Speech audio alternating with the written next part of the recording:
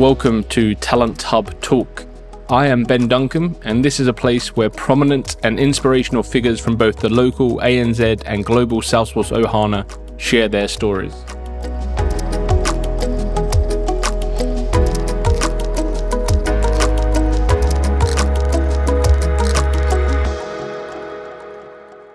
Happy New Year and welcome back to Talent Hub Talk. I hope you had a great break. Hope you enjoyed some time off over the holiday season.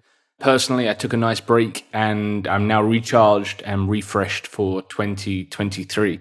Today, I'm going to be doing a quick preview of what I think is to come this year.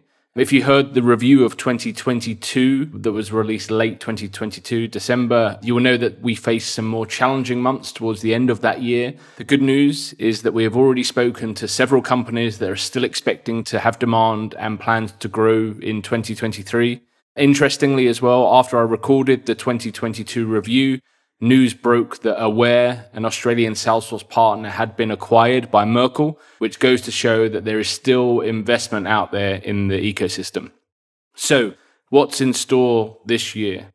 Well, we saw several projects get pushed out in late 2022, so hopefully we will see some of those pick back up in late Q1 or early Q2 of this year. There are still a number of companies that had open roles in late 2022 that have been carried over into 2023. So there are roles out there to be had. There are definitely opportunities available right now. And hopefully if you are looking for work right now, you are finding some opportunities in your area of expertise, in your location, and so on. This year, I do expect that hiring managers will naturally feel that there will be more talent to choose from in the market. This is just because this is the message that will be spread across the media.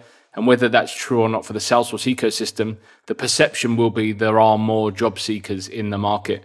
I did see that kind of towards the end of last year that there were more people coming available, whether that was unfortunately through a few redundancies that we saw or a few contracts coming to the end of their duration, their projects, and whether that was projects ending, projects not going ahead as planned or things like that. So we definitely did see a few more people coming onto the market, but we also did see roles that were unfilled and companies were struggling to hire for. So I think, obviously the Salesforce market is a market of its own, but hiring managers will be hearing things on the news about, tech layoffs and mass layoffs with some of the bigger tech firms. So they'll have this perception in their head that there are going to be more candidates in the market and expect that they will have more people to choose from. So that's just something to be aware of. But this will mean that more hiring managers will become pickier, I suspect, in 2023, whereas before they might have been a bit more flexible on some of their requirements. I think they'll try to get the very best person available in the market for their requirements this year and be more picky than they would have been in the first half of 2022.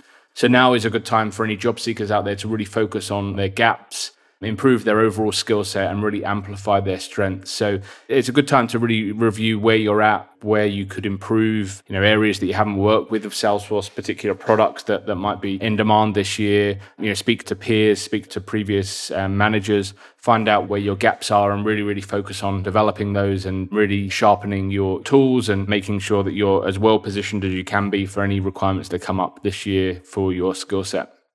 I expect that there'll be less consultants hiring for a bench this year, and they'll hold off actively hiring until they are very confident of winning a project or having an excellent pipeline of potential projects for any new hires.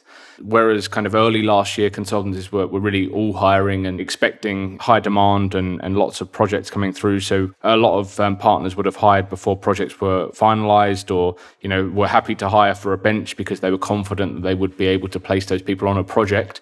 This year, I think it will be a bit tighter where people will be looking to, make sure projects are confirmed or make sure budgets are in place for potential projects before making a hire. And this isn't actually a bad thing. I think it's better for new hires if they're hired into a secure role. And it means that anyone joining a consulting practice should be hopefully going on to projects quite quickly. So having that feeling of security rather than having to worry about, when is this project going to land?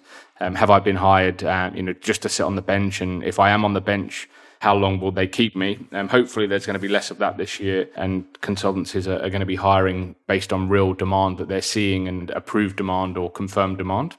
There has been a lot of money spent on Salesforce implementations over the last few years, and that's good news because these now need to be supported and also enhanced. So There will be companies out there looking to kind of reduce expenditure, but there will also be companies that acknowledge that Salesforce can be a real competitive advantage for them and will look to continue developing the platform this year and beyond. So, we saw lots of projects across a range of industries last year, from government, public sector, both federal and local governments, and utilities, banks, retail, you name it. There were projects here, there, and everywhere. Higher education.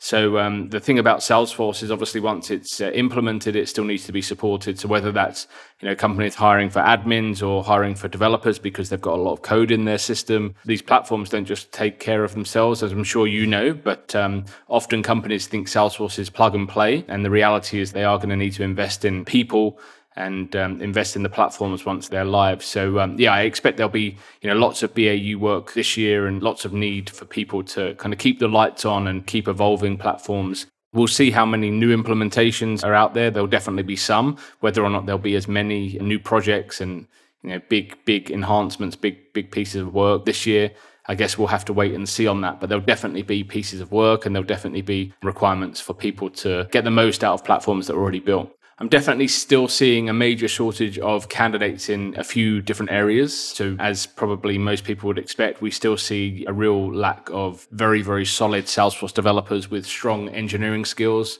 and people that follow best practice, are comfortable in areas such as developing LWCs, working on integrations, and also people that have good DevOps skills and experience. When there are requirements in that area, there's definitely a shortage of available talent with good skills in those areas.